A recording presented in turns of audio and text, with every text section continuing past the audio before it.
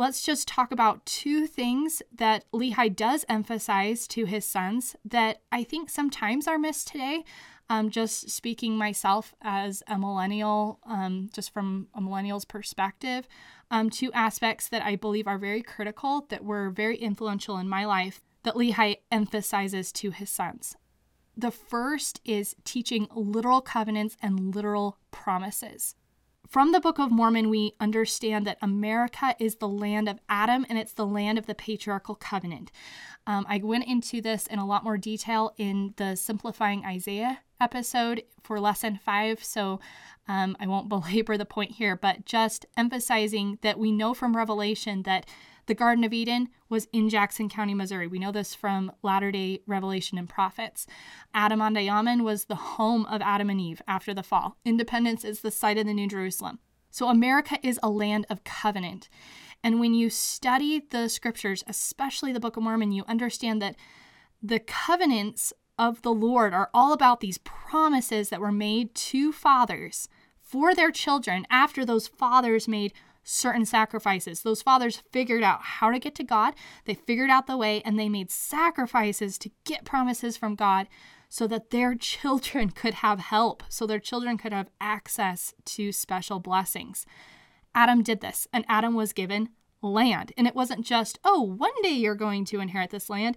He gained land in this life. Why is land important? Well, you have to have land to build a kingdom. If you want to become like God and you want to become a king or a queen and have a kingdom, you have to have land to build a dynasty, to build an estate, to build a place where your children can go to school, can grow, can learn, can repeat the same pattern. You have to have physical land. It can't just be, a dream of one day or a spiritual concept. It has to be here and now.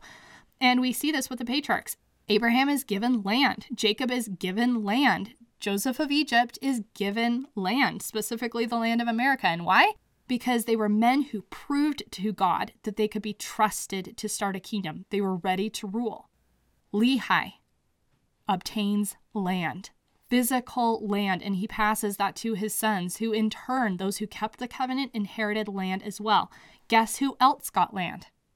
The righteous colonists. This is what we learned in 1 Nephi chapter 13, verse 15. Nephi says, I beheld the Spirit of the Lord that it was upon the Gentiles, and they did prosper and obtain the land for their inheritance. End quote.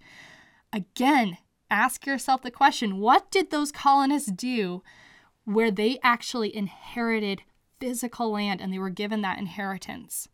Well, if we look to Lehi, we get a significant clue in what he did. Lehi was a father who looked back. He wanted to be like Joseph of Egypt. He wanted to be like Abraham, and he looked at them and he did what they did, and he received what they received. In 2 Nephi chapter 1, verse 7, we're told that this land that Lehi received, one of its attributes is that it was a land of liberty. It is supposed to be a land of liberty. And there are so many statements from presidents of the church talking about how this land is a land of liberty and that land is America. Lehi inherited it. Today it is the base of operations, the center of the church. But why? Why would Lehi emphasize to his sons, this is in chapter 1, that it's a land of liberty? Well, if you think about it, the whole purpose, Lehi's entire mission, was helping his children come into the presence of God, to live the gospel, to live God's way of life.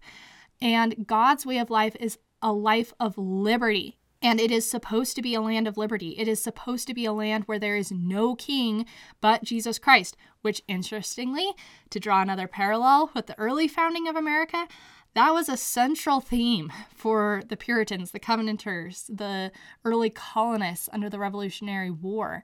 No king but Christ. Jesus Christ is the king. He's the king of the church. He's the king of the government.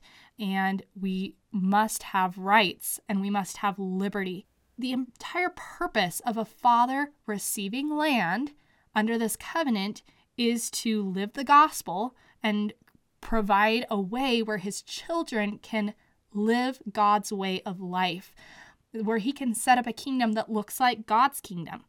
Well, God's kingdom is a kingdom of liberty. It is a kingdom where people are allowed to progress and have stewardship, and they're able to have ownership. They're able to have religious freedom and freedom of conscience and freedom of speech and freedom of thought.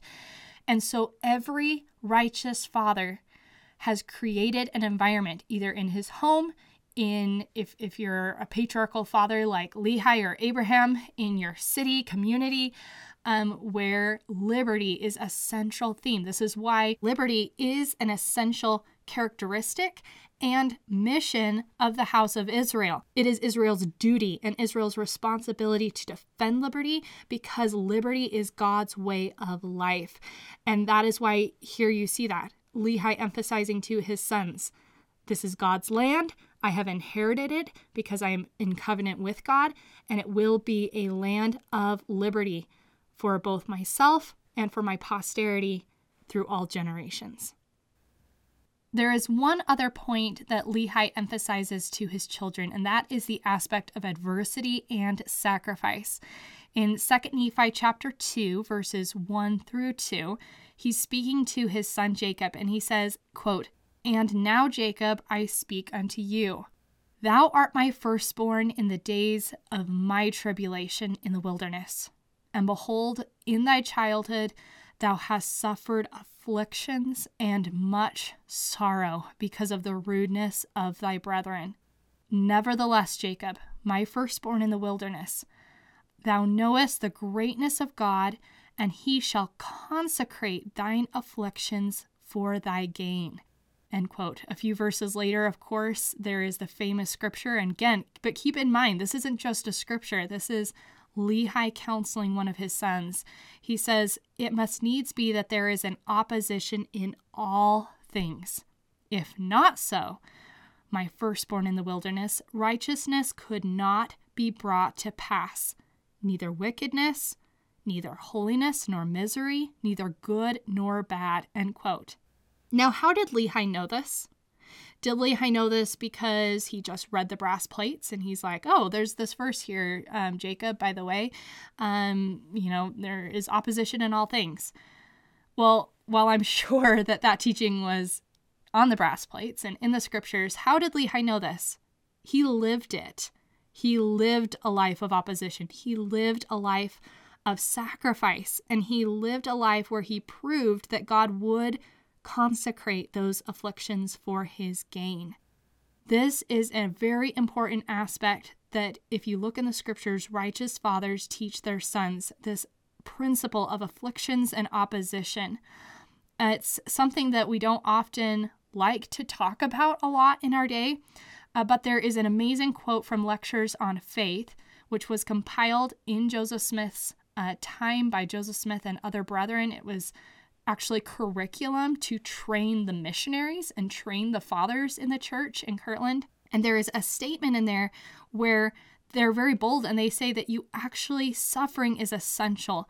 And if you want to receive a reward like the ancients, like the patriarchs, you have to suffer like they did. This is from lecture number 6. It says, quote, "It is in vain for persons to fancy to themselves that they are heirs with those, or can be heirs with them, who have offered their all in sacrifice, and by this means obtained faith in God and favor with him, so as to obtain eternal life, unless they in like manner offer unto him the same sacrifice, and through that offering obtain the knowledge that they are accepted of him." End quote. Now, does this mean that every person's life is going to look the same? No. If you study the lives of so many of great heroes in history, even great presidents of the church, Joseph Fielding Smith's life looked different than Brigham Young's. It looked different than Ezra Taft Benson's. It looked different than William Tyndale's. It looked different than Peter or Paul. But there is a common theme that you see among all great patriarchs and great men and great women who obtained great faith in God and obtained promises from God, and that is this aspect of offering their all in sacrifice. As Lectures on Faith says, it continues, quote, "Those who make the sacrifice will have the testimony that their course is pleasing in the sight of God, And those who have this testimony will have faith to lay hold on eternal life and will be enabled through faith to endure unto the end and receive the crown that is laid up for them that love the appearing of our Lord Jesus Christ. But those who do not make the sacrifice cannot enjoy this faith because men are dependent upon the sacrifice in order to obtain this faith. Therefore, they cannot lay hold upon eternal life because the revelations of God do not guarantee unto them the authority so to do. And without this guarantee, faith could not exist. End quote. There is so much talk today about how to help our youth gain confidence. How do we help them gain faith? How do we help them gain a testimony? If we turn to the example of Lehi and Jacob and these teachings of the prophet Joseph Smith and other righteous men, these teachings, for example, in lectures on faith, it will give us answers for how to do it. If we look to Nephi, Nephi was again a son who Lehi successfully converted. And if you read 1 Nephi chapter 1, verse 1, the famous verse of all time, right? Nephi says that he had seen many afflictions in the course of his days, but nevertheless, he had been highly favored of the Lord in all his days, and he had a great knowledge of the goodness and the mysteries of God, end quote. We know that the righteous early colonists of America obtained faith and inheritances and promises from God as well. But what afflictions did it take for those men and women to obtain this land? It wasn't just chance. It wasn't just happenstance. This is a message for our day. So just to close out this lesson, I just want to encourage you to turn to 2 Nephi 1 through 2 and approach it from that perspective. What can Lehi teach me about how to be a good parent? And what did Lehi teach his sons that I need to teach my sons and daughters? Turning back to Ezra Taft Benson, he said, quote, "Good fathers teach their sons, and good sons listen and obey. Teaching is done by precept and example and by word and deed. A good model is the best teacher. Therefore, a father's first responsibility is to set the proper example," end quote. I cannot emphasize this strongly enough. Our youth need to be able to look up to role models. They need to be able to look at their fathers and look at their mothers and see the doctrine preached through their life. You know, some of you that are listening to this podcast that are new to the Joseph Smith Foundation, a few of you have commented and asked when I've referenced my own father in past podcasts, well, who's your dad? Who's this person? Almost as though, because I've referenced his example, like, well, who's this person? Is he some famous scholar or professor or worldwide CEO out there, right? And to answer that question of who was my dad was my dad. You could say he was James Stoddard. You could say, oh yeah, he was an author. He wrote 4 books. He produced 8 documentaries. He started the Joseph Smith Foundation. But for me, to be honest, the best way I can answer that question is my dad was just a dad. But he was a dad like Lehi. He was someone who was driven from a very young age to discover what these patriarchs discovered. He would study these men in the scriptures and he wanted what they obtained. And his greatest desire in life was to help bring his children into the presence of God.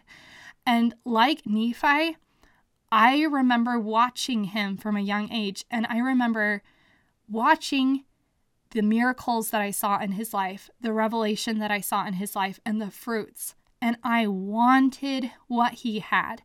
I remember thinking, I want communication with God like he has. I want the joy he has.